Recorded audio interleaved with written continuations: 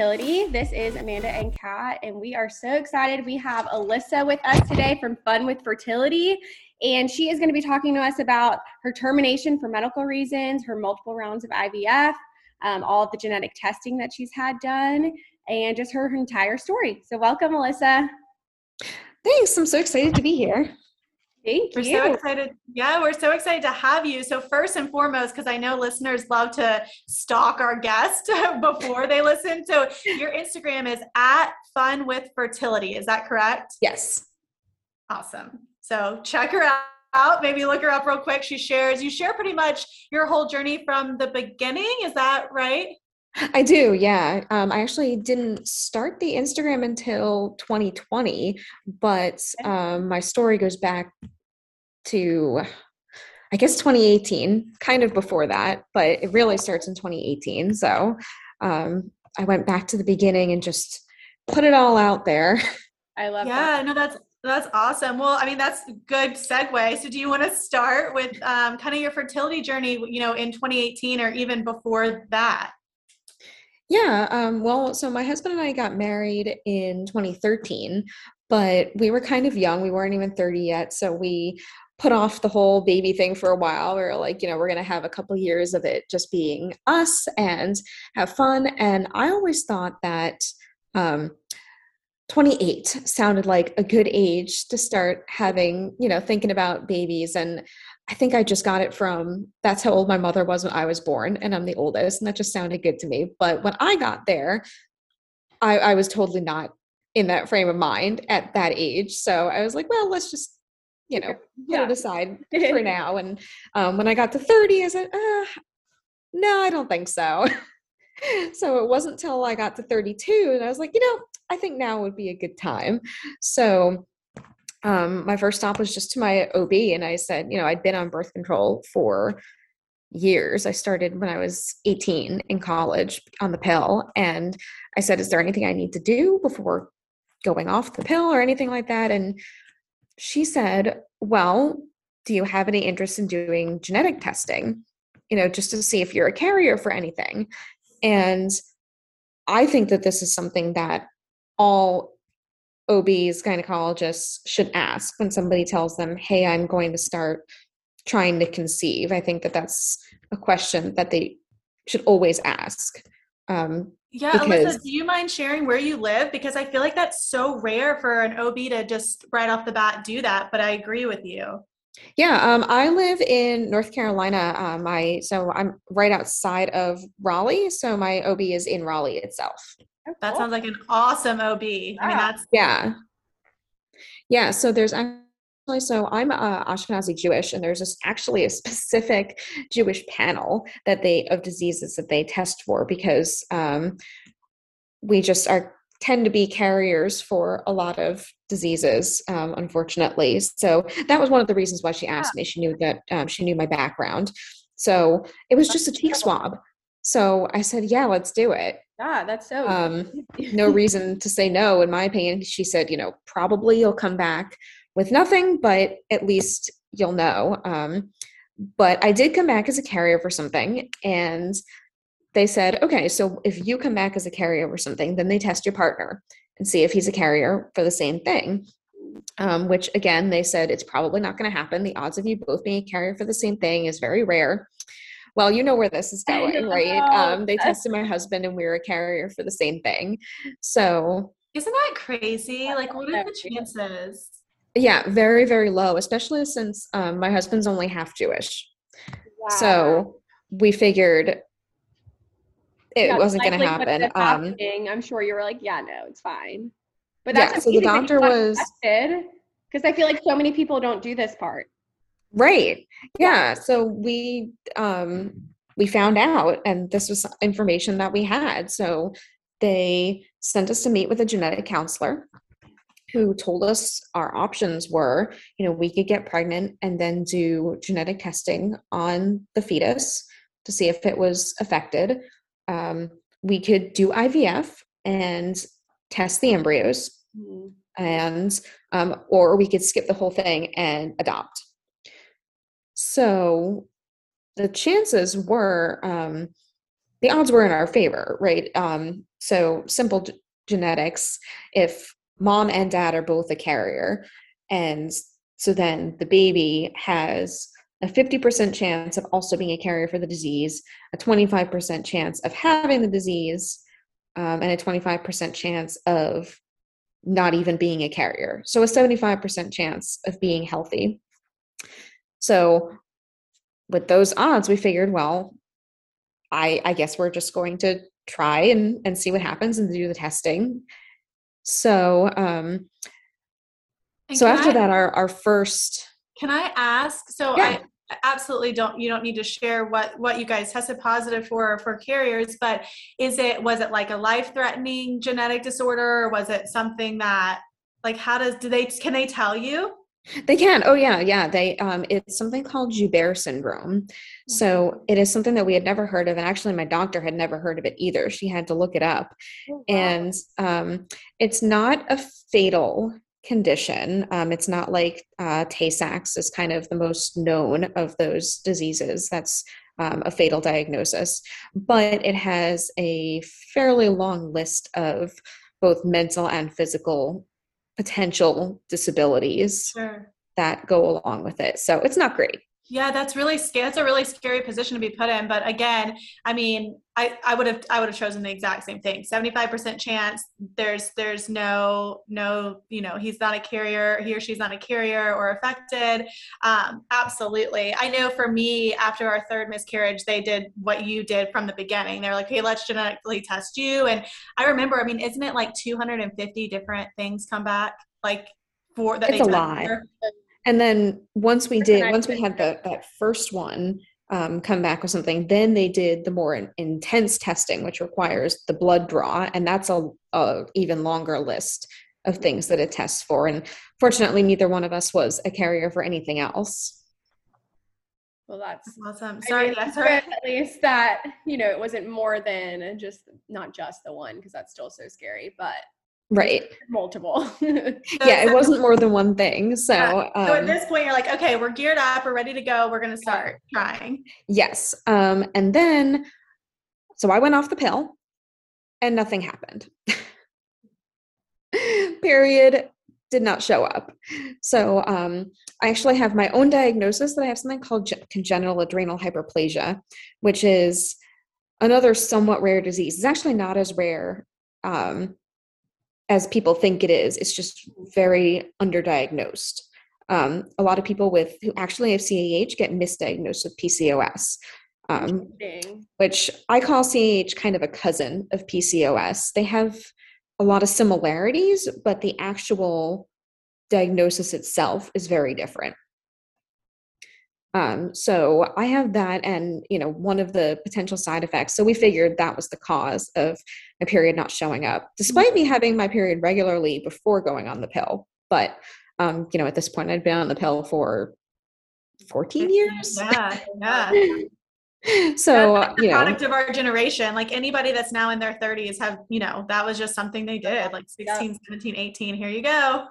Yeah, absolutely. And it was great in college. I didn't have to worry about, it being a situation I didn't want to be in. Yeah, so sure. And after that, and even when we got married but we weren't ready to have a kid yet. So we went to my endocrinologist and he put me on a steroid to see if that would help kind of jumpstart my system and cause me to ovulate and get a period and everything. Well, again, we were waiting and nothing happened. So we had started with the fertility clinic. My OB, again, when my period didn't show up, she sent me, knowing I had this diagnosis, she sent me straight to the fertility clinic. So I also didn't have to do that like 6 months to a year of trying before getting referred to the fertility clinic. My doctor did it right away. Again, awesome doctor. Yeah, that's so cool. Absolutely. She's the best. So I was already working with the fertility clinic and my period wasn't showing up, and so it was the fertility doctor who worked with my endocrinologist to put me on the steroid, which was dexamethasone, which I know others in the fertility community have been on this, and plenty of people have been on it without any issues at all, but I hated it. Really? It was so bad for me. I had the worst side effects. I have never heard of it before. Yeah. What are some of the side effects? I can only imagine, like, probably like, I'm not even going to go try to make them up. Yeah, no, I was, and I found out way later, this is jumping like 4 years into the, like, well, 2 or 3 years into the future. I found out later that my endocrinologist had put me on a very high dosage of it. And that was part of my problem, even though it was only 1 milligram. So that tells you how strong this drug is. Oh Wow. my goodness, that is insane. It was crazy, but I gained a ton of weight. I was just swollen everywhere. Which is like the worst feeling ever. That was the worst of it. Like, I looked in the mirror and didn't recognize myself. Oh, that's horrible, Alyssa. I'm so sorry. Especially because you're, Yeah. obviously wanting a baby, and that's stressful in itself. And then to now look at yourself and like you don't feel confident in your skin or whatever it may be, that's so hard. Yeah, it was really hard. So then again, nothing was happening. So I was like, what is going on? And then finally, I went to the bathroom one day and saw a little bit of blood. And I was like, oh, thank God. I called the fertility clinic right away and said, can you see me tomorrow? And they said, yeah, come in tomorrow morning. And I went in. So they went to do the baseline ultrasound to see what was going on. And I was pregnant. Wow. Wait, so okay, hold on. Back up just a second. So at this point, because I know, like, I'm sure as all of us, as women, we've done this probably like 100 times. I know I have. But like, take a million pregnancy tests. Like, if I'm like even like a day late, think, okay, maybe this is it. I'm pregnant. Like, at any of this point, did you think possibly you could be pregnant or no? Absolutely not, because I had no idea that the steroid had worked because I hadn't gotten a period. Yeah. So that was like the shock of a lifetime. Absolutely. And then after I found out, I realized, okay, these symptoms that I'd been assuming were side effects from the steroid were not. They were symptoms of being pregnant. Sure. Oh my god. But I had never been pregnant, so I had no idea. Oh yeah. I mean, yeah, you wouldn't know. I wouldn't know either. Okay, so they do this baseline scan and they're like, you're pregnant. Yeah, my response was when the doctor said that, my extremely eloquent response was, what? You're like, Because at that point, this was my first, like, it might have been my first, transvaginal ultrasound. So at this point, I feel like I can look at an ultrasound and I know exactly what I'm looking at. But back then I had no clue. Yeah, sure. I mean, of course. So how far along were you? How far along were you? 6 weeks. Oh my goodness. Oh, crazy. So I, just out of coincidence, my parents were visiting that week and I had taken that day off from work. So it was no big deal for me to go to the doctor. And then from the doctor, I drove straight to my husband's office with the little ultrasound picture printed out in my hand. And then when I got there, he was on a conference call. So like I texted him and I was like, hey, can you come outside? And he was like, no. Hey, what are you doing here? Right? Yeah. Well, he knew I'd been to the doctor. So he was like, okay, what happened? Yeah. So we did that. So then I was pregnant and everything was good. And so then the genetic testing they do is you have to wait until at least 12 weeks because the CVS procedure, chorionic villi sampling. Yeah, you had a CVS. I mean, that's invasive. Yes. So what they do is they go in and take through the cervix if they can. They actually do an ultrasound first to see where the placenta is, and if they can get to it via, cervically, or if they have to go in abdominally. And fortunately, they were able to just go in cervically, and they kind of use a catheter to take off a chunk of the placenta. Oh, wow. And pull it out, and they put it in a test tube, and that's what they send out for testing because the placenta has all the genetic information in it. So that's why they can't do it any earlier, because the placenta needs to be big enough for them to go in and get a chunk of it. And it really isn't big enough for them to do that until you're about 12 weeks along. So they did that, and then it was a very long 2-week wait. I was going to say, so I work in high risk maternal fetal medicine, and Oh yeah, that's where we do this it was all the done. time. And I was going to say the wait is the worst. I mean, I know you're so lucky. I think 90% do go through the abdomen, and that's awesome. Really? Yeah, that's awesome. At least from what I've seen. So that's awesome. But that wait to get the results is. It was terrible. So then the day, so this is 2018. So September 2018. And so you guys are in South Carolina, right? I'm in North I'm in South. Yeah. Oh, Amanda's okay. in North. So you remember, September 2018 was Hurricane Florence. Mm-hmm. So because of the impending hurricane, I was actually working from home this day, which of course in 2018 was a weird thing. It didn't happen very often, Yeah. but I was. My husband had gone to the office, but my office, I think, had closed because they were concerned about power lines going down and things like that because of the winds.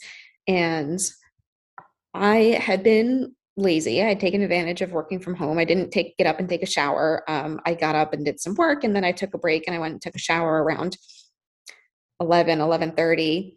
And when I got out of the shower, there was a voicemail on my phone. And it was the genetic counselor, and the voicemail said, "Call me back when you're somewhere private."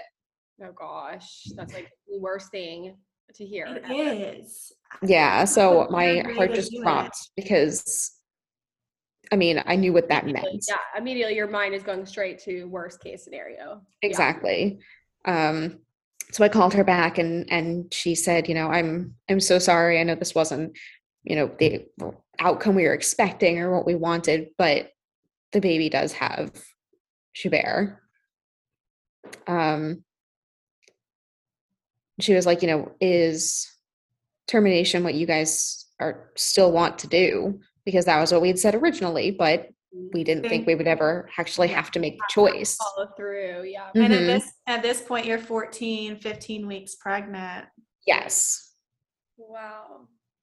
Yeah. So I said, well, I have to talk to my husband. I'll call you back. And she said, yeah, of course. And by this time it was noon, so I knew my husband had gone to lunch. So I called him, and all I could say was that I talked to the genetic counselor's name is Emily, and I just said I talked to Emily. And I just burst into tears, and he said, I'm coming home right now. Mm. So then we had to talk about it, and we hadn't changed our minds. It was still what we felt was the right decision. Sure. So I called the counselor back, and she arranged everything.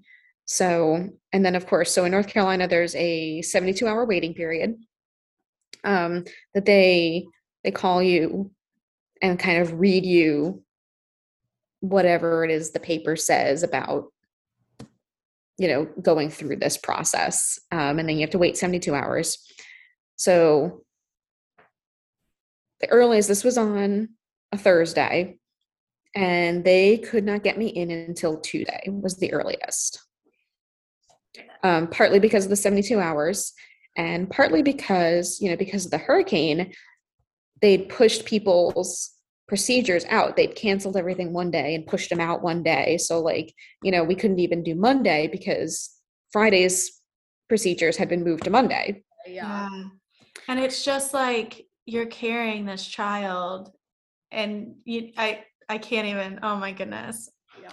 It was so over the weekend, and I told my husband beforehand, I was like, tell them I just don't want to talk about it. Yeah. Don't ask me how I'm doing, nothing, just we're not going to talk about it. I think and I haven't had to go through that same experience, but having a DNC or being told, after you've heard the heartbeat and being told you have to, it's not a viable pregnancy. I've had to wait over the weekend, and it's just something that you and your partner have to go through together. It's just bizarre because you can say, all three of us can say 90% of families have not had to go through that together. And it's a really, really unique and sad and bonding experience because you have to be on the same page about such a big decision. Yeah, absolutely. And, that was, one good thing about it was that my husband and I were both on the same page about it always, beginning to end, that we always agreed, what the best decision was for us. Yeah. Do you feel like I know you said you like met with your in-laws and stuff. Did they have opinions about it? I know you told them not to talk about it. So I just know, just going through things, obviously there's always an outsider has some kind of opinion, or did you feel like you went through that at all, or no? Oh, sure. No, fortunately, both of our families were really supportive. Super supportive. Amazing. Yeah. That's beautiful. Yeah. Yeah. So actually my parents live in New York, and my mom, when I told her, what had happened and what we were going to be doing, she flew down. That's awesome. She wanted to be here. So that's so sweet. Yeah, it was really nice. So we went, so it was at UNC, which is it's a really nice hospital and everything. And it was supposed to be this 1-day procedure. They weren't even going to put me out, just give me like the IV drugs and do the D&E. And it was supposed to be no big deal. But my cervix didn't get the memo. Essentially. Yeah. So, did they give you Cytotec? Is that, and I know there's multiple names for it, but. Mm-hmm. Yep, they did. So they did that, and it was just supposed to, which originally they gave it to me orally. Mm-hmm. Yeah. Which I thought was so strange. I've heard that doesn't work as well because it gets absorbed a little bit more. Yeah. Unfortunately. It did not work. Yeah. Did you have to go through that, Amanda? Mm-mm. Did you? Yeah. I mean, I wasn't in the hospital doing it, but that was. Did it work for you? Mm-hmm. Yeah, but I had to do like 4 pills and then 8 hours or 12 hours later, another 4 pills, and it was vaginally. It wasn't orally. I did do a vaginally one. I never did an oral one. Gotcha. Yeah. I mean, it was, I've heard of it not working, and I've heard of it not working when you're further along. So that's probably in your situation. Cause I was 10 weeks when we did it at home. Okay. Yeah. So they did that, and you give it time to work, and then, you go in and they set up, they put the IV in and they do the whole thing. And she couldn't get my cervix dilated. So then that was when they did, they put in the dilators. Oh gosh. The osmotic dilators that they look like little pieces of little Twizzlers. Oh my god. Because they're like red and with like twisted wires, and they insert them. And I think the way it works is they're called osmotic dilators. I think because they like gather the water from your body and expand. So it's supposed to help open things up. Now, are you on like pain meds or anything at this point? They had given me the IV drugs to do the dilation, but then it wasn't working. So they put the things in, and I forget how many hours they left me there to wait for them to work. Which it's just so not. Oh my gosh, it's like so not fair. You're already having to go through obviously the most heartbreaking thing that no parent ever wants to go through. I mean, it's literally devastating. You're losing a child, right? Mm-hmm. And now to like suffer through hours of like waiting, this like impeding thing that's like, oh my goodness, I cannot even. That is devastating. Yeah. So we had to wait a few more hours, and then we tried again, so they, did the whole setup again and gave me more drugs, the whole thing. And she tried to take the dilators out, and they would not budge. Oh my goodness. They were not coming out. At this point, is it too late to put you to sleep? Put me under. Right? I don't want to know what's happening. I would be like, give me all the drugs. Yeah. So the doctor said, okay, well, there's one more thing we can maybe try. Let me go make a phone call and see. And my husband told me later that he could tell by I couldn't see because I was lying down, but he could tell from the look on her face that she was not optimistic. Oh. And a few minutes later, she came back and said, so you're going to have to come back tomorrow morning and like go into the OR, and we're going to have to like put you under and do this. You're like, do it now. Why couldn't they do it right then? I'm like, I'm not coming back. Like, I know. Yeah. So they gave me more of the Cytotec and sent me home. Oh my gosh. And the next morning, she called my husband at like 6:30 in the morning and said, we've got an OR. Can you be here in an hour? And horrible. Yeah. So it was a 2-day process. Wow. I'm so sorry. That's I appreciate you being so open and talking about it, because it's not, it's not just something that just like happens in an hour and you go home. No, not at all. It was not what I was expecting. And, honestly, I'm very pro-choice, and I always thought to myself, like, if I was ever in a situation where I got pregnant and I was not in a good place to have a baby, that would be what I would do. And I would deal with that. But when you think of that, you never think that you're going to be in a situation where you're going to terminate a pregnancy that you do want. And that you worked so hard for, and you waited years for. And I mean, clearly you just told your whole story of getting up to that point. You guys were ecstatic. Oh yeah. Yeah. Everyone was so excited, and our families were excited. I'm the oldest in my family, and my husband's an only child. So there were, no grandchildren. We're the first one. My sisters were going to be aunts, and, everyone was just crazy happy about it. And then, it came, basically all came crashing down in one phone call. Yeah. So I'm sure it took a while to heal from that. We took more than a 6-month break from the whole thing. Of course. Rightfully. I mean, I can't even. Physically, mentally, emotionally, all of that. that. Oh yeah. Yeah, you need to. So then after that, we decided, well, we're going to do IVF now. Yeah. Sure. Yeah. Like, I don't want to chance having to go through that again. Exactly. Yeah. So we went through this process of creating, so the testing for specific genetic markers is called PGTM.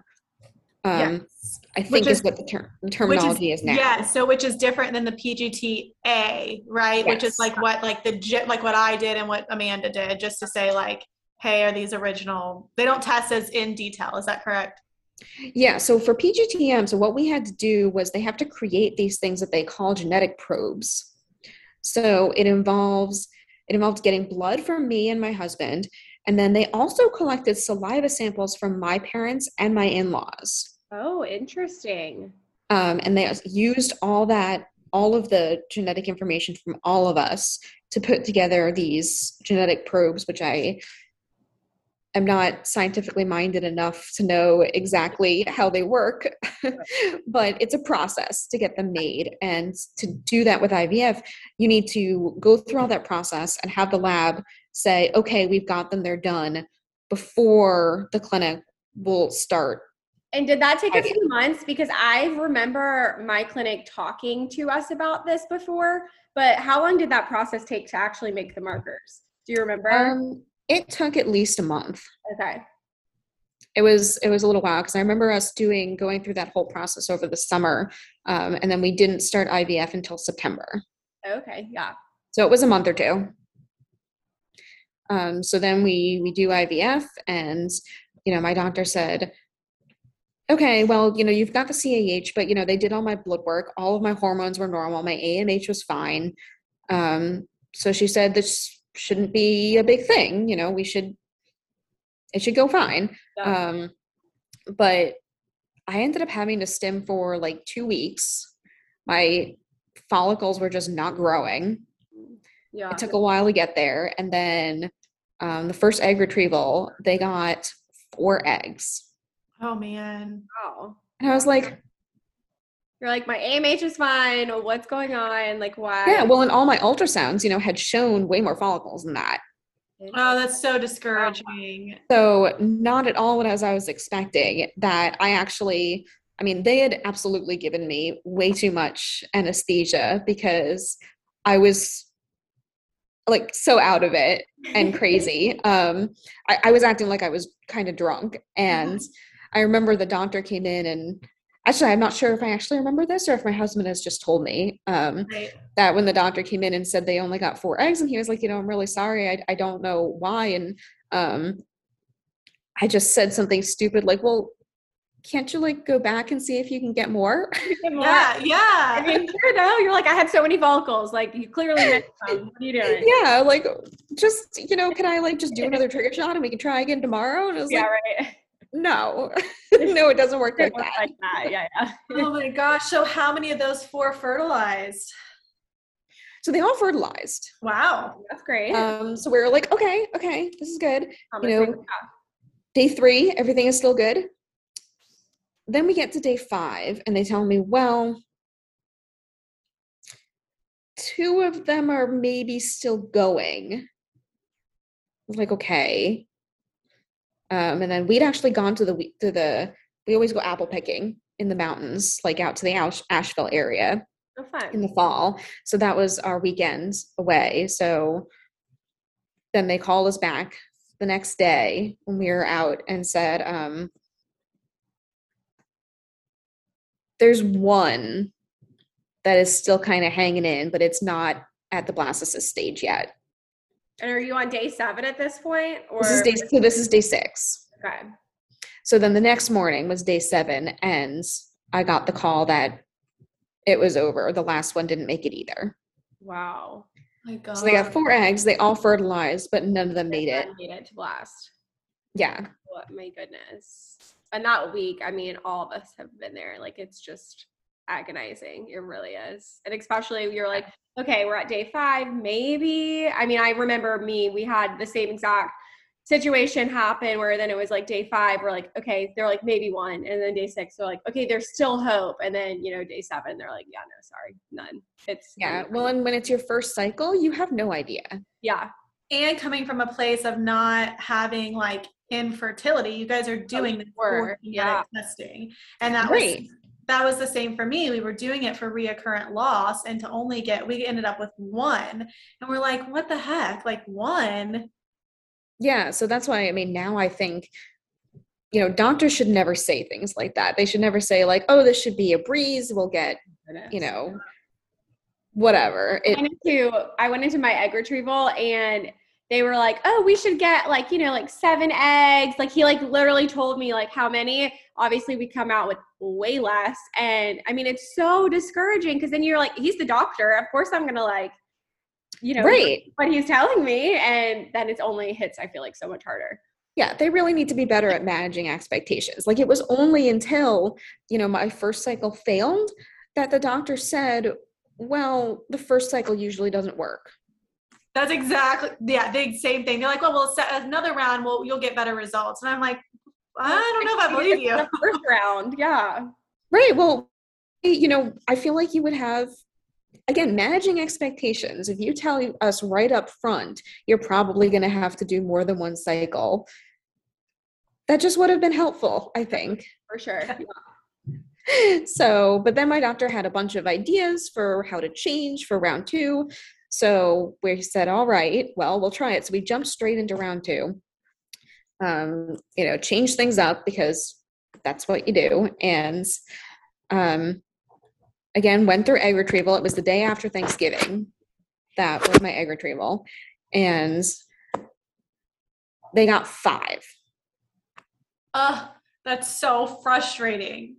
I was so annoyed. I could not believe it. And again, the doctor said, I don't know why we didn't get more than that. So frustrating. So, and then out of those 5, only 1 of them fertilized. What? Oh my goodness. Yeah, I think it was even worse than the first time. That's what I was going to say. I think that's the worst when you're like, okay, well, I got 1 more egg, and then all of a sudden in 24 hours, you're like, whoa. And I mean, I love that you said it was the day after Thanksgiving because people don't like realize like this happens during life. And I'm sure like your Thanksgiving was miserable. Well, Thanksgiving was actually great. I mean, I love Thanksgiving. It's my favorite holiday.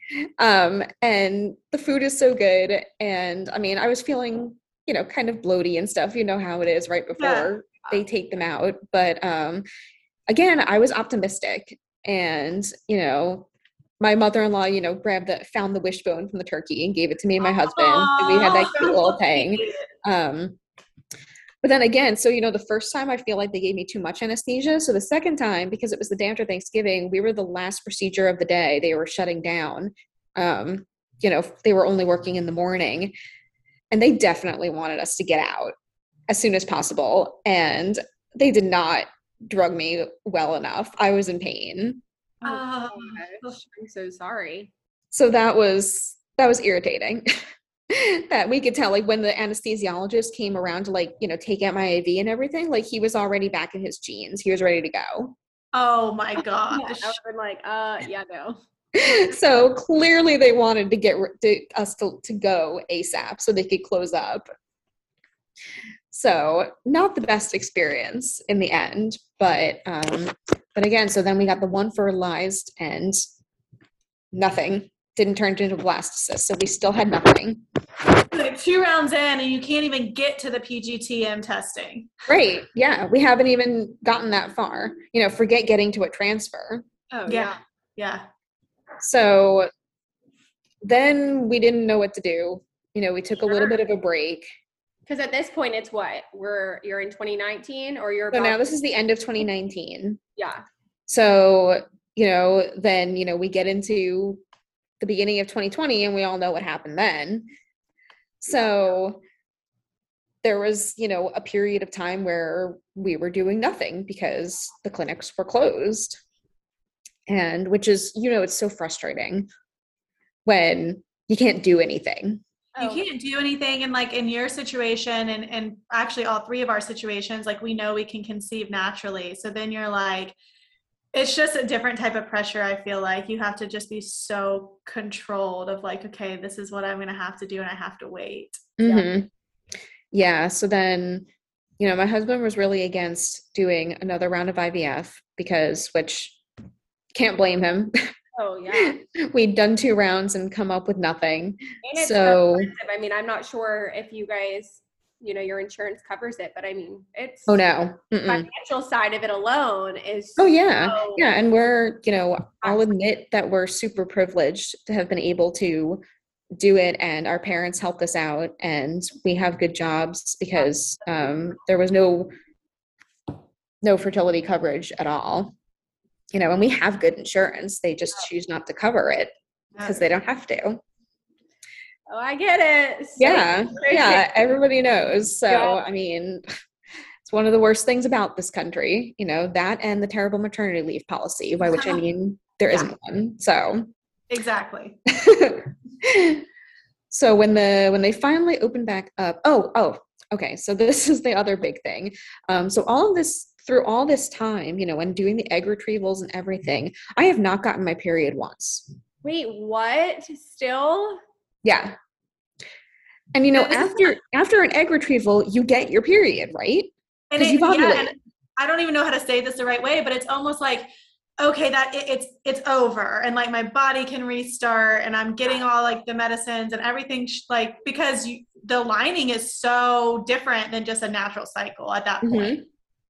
Yeah. So nope, never happened. I would get the symptoms of having my period, like getting the headache, the hormone headache and stuff like that, but no blood.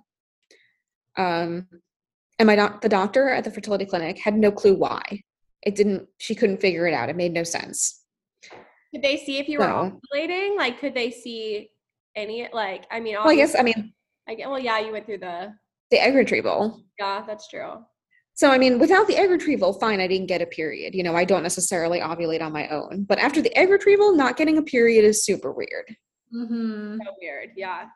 So, so then we did a couple rounds of induced ovulation, just figuring we were going to take our chances with the genetics.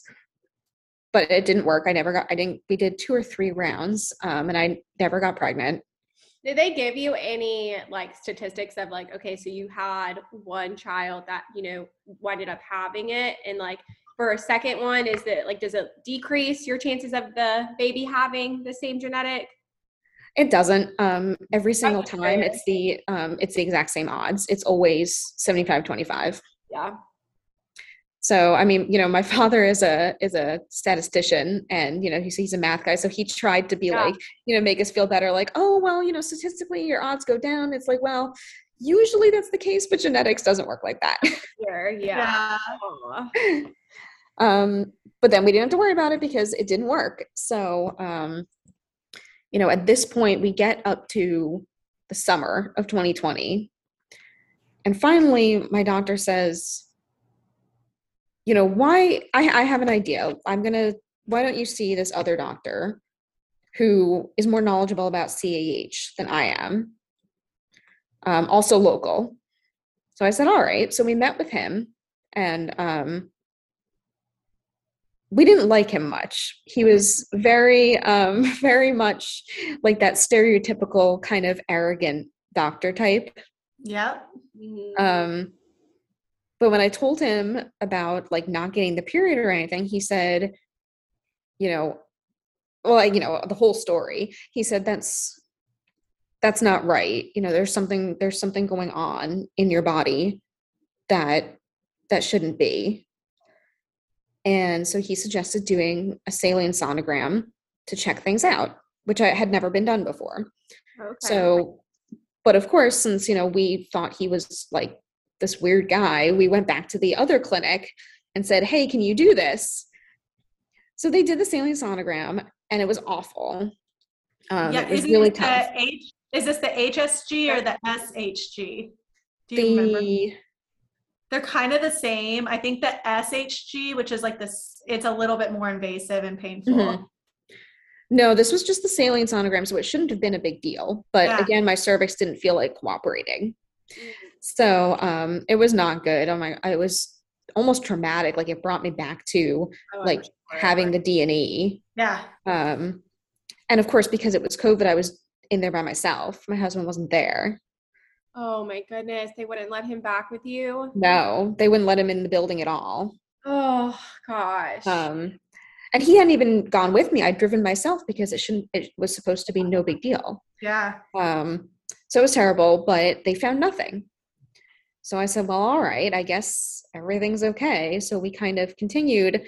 But then what ended up happening was I was emailing with my doctor and like calling her and stuff like that. And sometime around midsummer, she just stopped responding to me. She just ghosted me. What? Your doctor? Yeah. Did she like leave practices? Like, I'm like, what? No, she just stopped answering my emails and stopped calling me back. She just disappeared. Is this a private clinic or is this through Duke or private? UNC? Private. Okay. This was a private one. Yeah. So we're like, well, I guess we're going to go back to the other clinic, which was UNC. And this is the doctor that was like kind of. Yeah. So I went back. I ended up calling him back and he said, hey, what happened? Did you have a saline sonogram? And I said, yeah, I had it. And they didn't find anything wrong. And he said, no, there's something wrong. Yeah. That's not right. I'm scheduling you for a hysteroscopy. Okay. Yep. So I said, okay. I went in for hysteroscopy, again, something else that had never been done to me before. Mm-hmm. And almost as soon as that doctor got the camera in, they hit a wall. Really? Like, what do you? I had scar tissue covering my cervix. From the D&E, probably. Oh my goodness. Wow. So the doctor broke through the scar tissue and blood just came pouring out. So it'd been like piling up, basically. Yep. What has happened? Yeah. Oh my goodness. Because I had gotten my period after each egg retrieval, so at least twice, but the blood was blocked. It had nowhere to go. Healthy, just sitting there. I have never heard of that. I mean, I've heard of scar tissue of your cervix, but like, oh my goodness. Okay, so now you love the doctor. I know. Yeah. My favorite person ever figured it out. So it was like, oh my God. What a relief. What an absolute relief. And it is still a complete mystery how the other clinic managed to miss it. Yeah. No clue how that is possible that they missed it. But so that was that solved. Yeah, which is like incredible that he figured that out. That's right. Wow. So that explained why, with all the times, like the timed like induced ovulation and time sex, why I never got pregnant, because when your cervix is blocked, it's not going to happen. It's not going to go. Yeah, exactly. So we ended up, so he said, okay, well, we can do induced ovulation, or we can try IVF again. And let me tell you, I had a time convincing my husband to do round 3. I'm sure. It was a tough sell.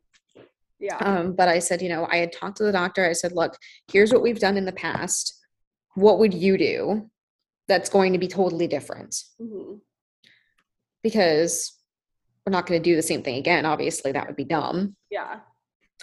So his idea was we did like the Lupron down regulation. So we did that for 3 weeks. And then he switched up the meds a little bit after that. And then by then I was, deep into the Instagram community and, made some friends and learned, done a ton of my own research and become much more knowledgeable. And so I insisted on adding the Omnitrope. The doctor said, I asked him about it and he kind of said, he didn't really believe that it had any use, but he was like, it's not going to hurt anything if you want to do it. Yeah. So my thought was, I'm just going to try everything. Oh yeah. We're going to do it. We're going to do it all, because if it doesn't work, I don't want to have to say, well, what if I had done whatever? And then you're like, oh, I got to do another 4th one. At that point, you're probably like, absolutely not. And I'm sure my husband, that was our, yeah. I mean, we made a deal, a very serious deal. Like, that the last one, I promise. This is the end. This is all we're doing. And so then go into my 3rd egg retrieval, and my thinking was, okay, if I can get 10, we can get 10 eggs, I will be so thrilled. They got 21. Oh my gosh, that's insane. Were you so mad at the previous? I mean, because what I'm thinking about is the D&E was before your IVF cycle, so I'm wondering if even that had some impact on the number of eggs you had. Oh, it might have, absolutely. So, like, okay, congratulations, that's awesome. Yeah. So the first clinic had just started saying, like, well, your egg quality must be bad, because they just had no other ideas. Yeah. Wow. So 21. So I was like, so that was double what I was hoping for. I knew it was in there. It was amazing. And then how many? Then we got 13 fertilized. Wow. That's awesome. So we're like, all right, we're getting somewhere. Yeah, for sure. So we ended up with 4 embryos. Woohoo! Which is the furthest you've been. Yeah. So we finally had something to send off for the testing. Yep. So then after testing, we ended up with 2. So one of them was affected with the Joubert, and then one of them just had a chromosomal abnormality, because they did the PGT-A testing as well, because you might as well do do all of it. Yeah. So we had 2. Which is awesome. Yeah, so we transferred the first one.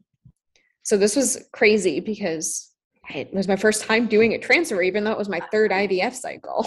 Yeah, exactly. So it worked.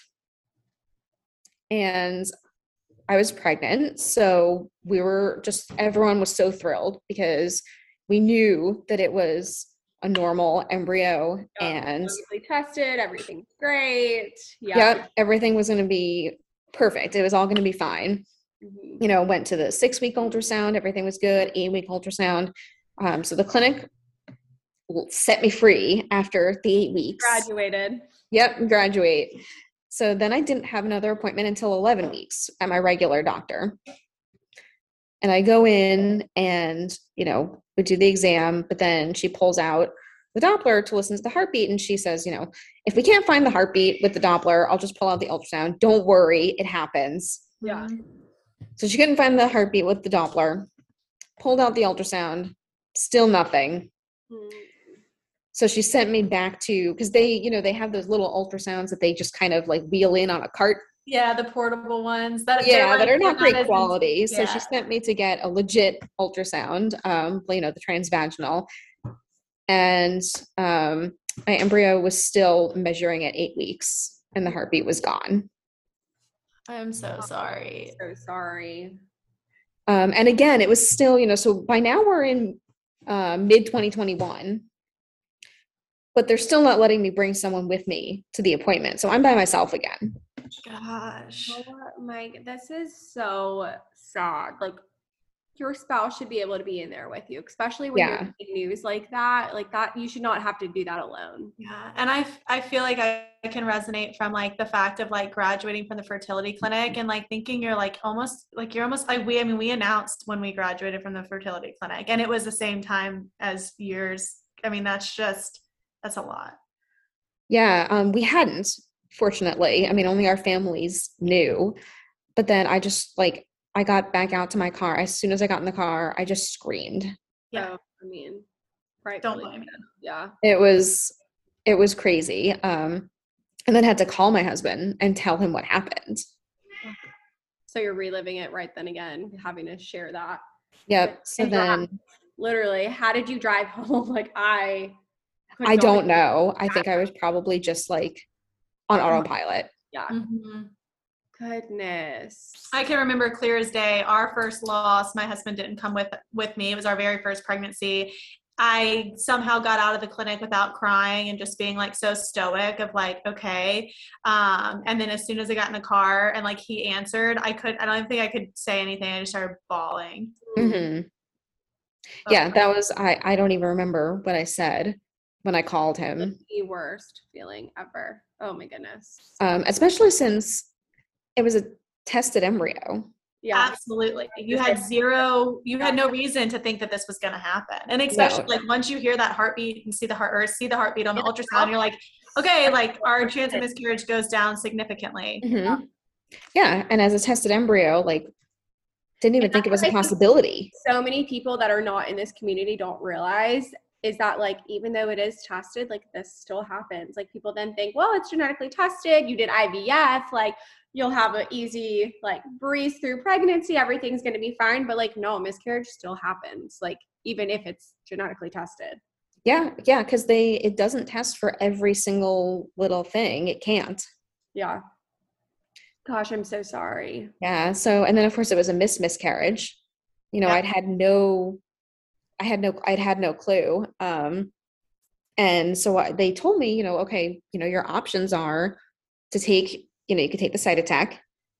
You can wait and see if your body will do it on its own, or you can schedule the D&C. So I chose to schedule the D&C because I was like, well, clearly my body is not going to get the memo. Yeah. And I just felt like mentally, I didn't want to deal with doing the site attack and miscarrying and like having it happen at home.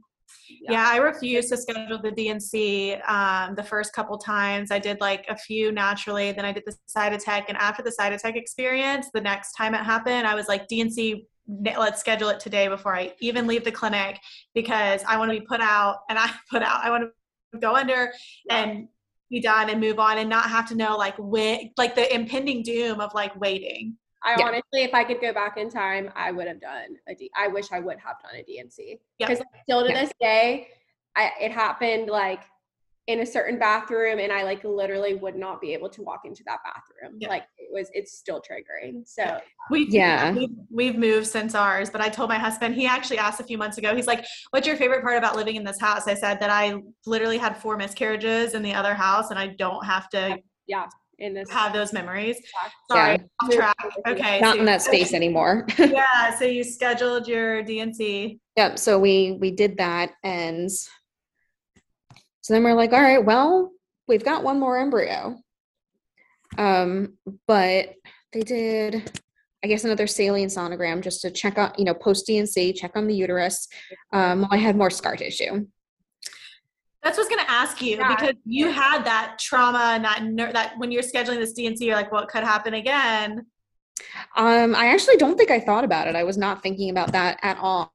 So when I had, and again, it wasn't like in the same spot. It was just kind of everywhere in a bunch of different places. Yeah. So they're like, well, you know, obviously we're not going to do a transfer with your uterus like this. So, went in for hysteroscopy, for them to clear it out.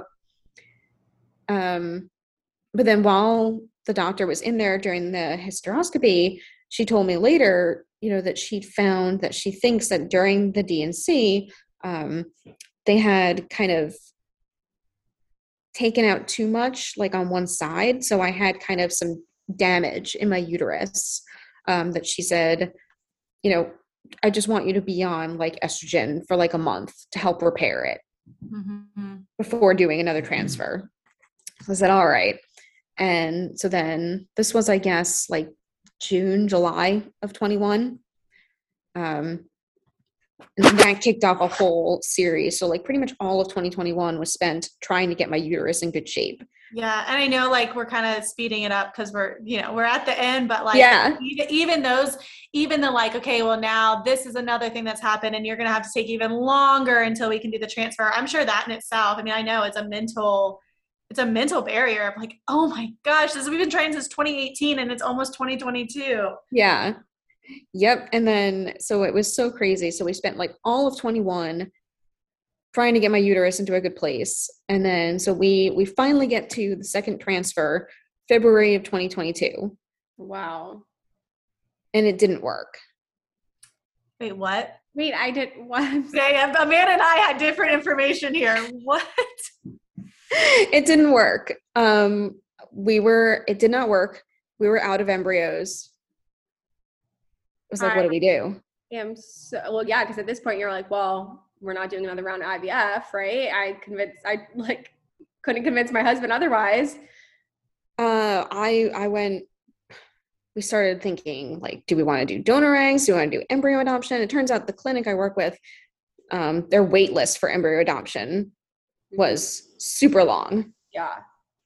So we're like, well, I guess we're not doing that. So we started on the eggs and oh my goodness. We were just having I was having a really hard time with it. Like we went on the database and like picked out possibilities for donors and did everything. And I just like had this block where I couldn't say, go, let's do it. Like having to grieve that process. Like I know for me, like I really had to like grieve, like, okay, we're not using like my eggs anymore. Like this is not happening. And so like that is so hard to like say, okay, yeah, we're going to move forward and no longer. Yeah. I mean, then it's like you're because it felt, it felt like a failure.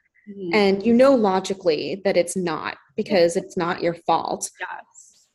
But it feels like it, been doing all this hard work, and like, what do you mean it's over? There's got to be something else I can do. So we found a therapist who specialized in fertility stuff, and we started going and we were trying to figure out what are we going to do? Because adoption is a whole other thing of, to jump into that has its own craziness.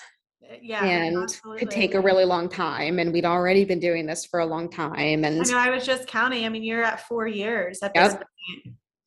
Yep. So we didn't know what to do. We're trying to figure this out. So we figure, well, in the meantime, let's check on my uterus, make sure the scar tissue hasn't come back again. Everything's okay.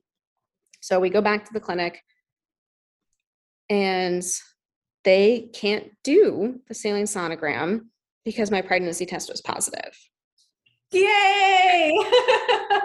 Oh my gosh. So natural. Yep. So again, I don't know if I'm the only person in the world who's had like 2 surprise pregnancies. Yeah, because oh my gosh. Okay, so you're like, oh my gosh, I'm pregnant, but then I'm sure that immediate like, okay, but what is the genetic situation? Yeah, I feel like fear would creep in instantly. Right. So apparently, again, and I didn't think it was even possible because I'd gotten my period after the failed transfer.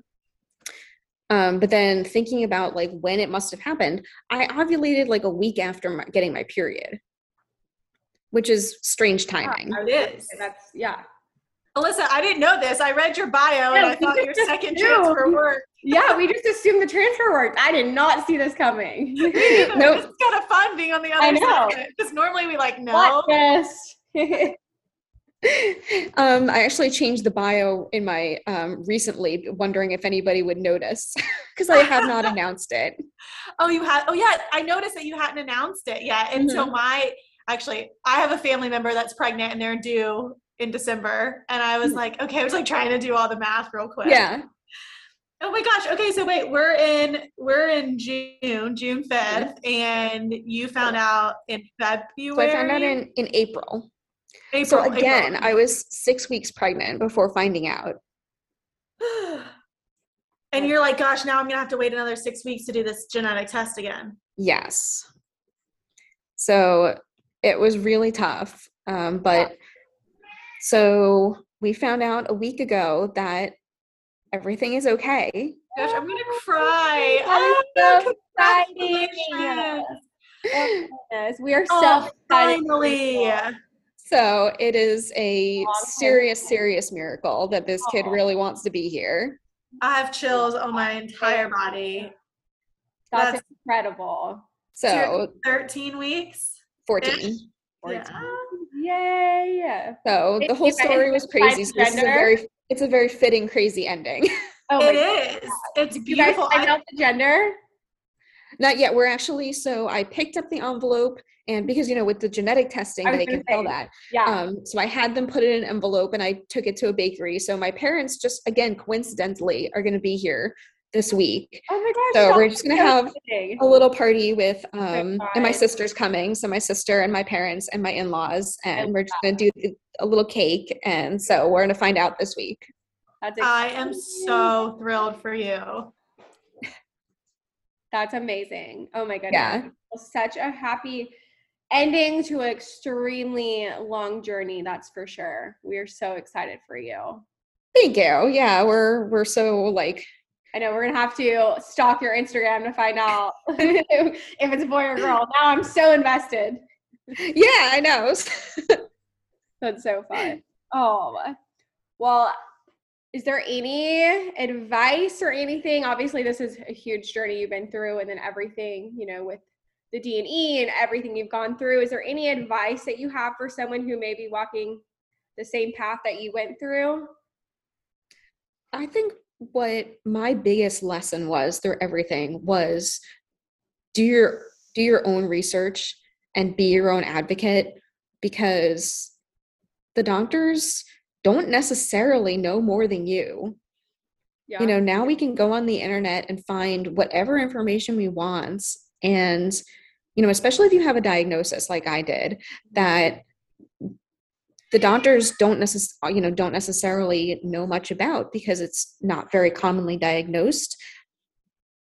You definitely know more than your doctor because it's your diagnosis and it's your body. Yeah, so you're going to focus on that. I mean, for me, I found on Instagram some girls that had 5+ miscarriages, and they're like, we did Lovenox. We had 0 diagnosis. We did Lovenox, and now they had their baby. This is my 7th pregnancy. We did the Lovenox. I can't say if it was a placebo or it worked, but I'm still pregnant, Yeah. And no, the physician, that was me telling the physician, hey, I found on Instagram these girls did Lovenox. He's like, okay. Great. Well, that's where I got the Onotrope from. And my doctor was just like, sure, if you want to. Yeah. He's like, they were like, it's not going to do any harm. I mean, it's probably not going to do anything. And it might not have, but I'm still pregnant. So, Right. Yeah. You don't know. So it's just, you just have to do what feels right for you. And that's how I feel. And if the doctor says, well, it's not going to hurt anything, then I'm going to do it. At it. Yeah. Especially 4 years in. Yeah. I mean, to an extent, you're like, yeah, I'm going to try this. Well, oh my gosh. Okay. So again, it's at Fun with Fertility. I'm sure eventually you will announce on there, but I will before this airs, I'm sure. Thank you so much. I can't believe I actually managed to squeeze all that in such a, yes, it was amazing. I think I've told the story enough times now.